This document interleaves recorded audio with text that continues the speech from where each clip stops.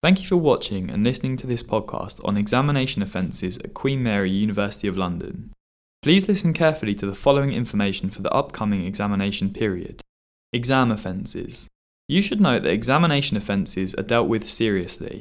Examination offences can have serious consequences on your examination and potentially impact previous and upcoming examination results.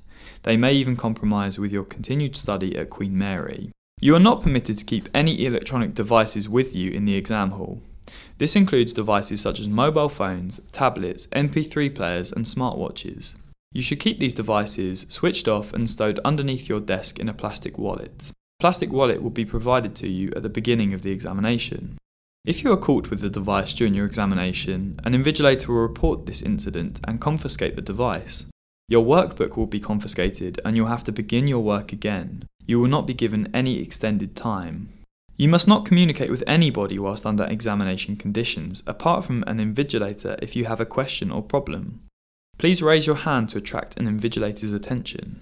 You are not permitted to remove any scripts with you from the examination hall, both during and after your examination. Doing so is an academic offence and will be reported.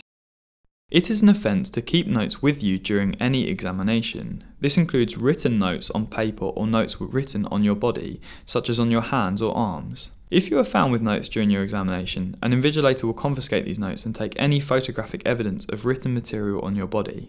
They will also report this incident. Your workbook will be confiscated and you will have to begin your work again. You will not be given any extended time.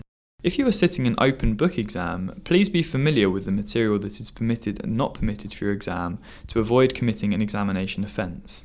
If you are unsure about which material is prohibited for these particular examinations, please contact your department for clarification. If you have any questions about the content of today's podcast, please get in contact with the Student Inquiry Centre. Thank you.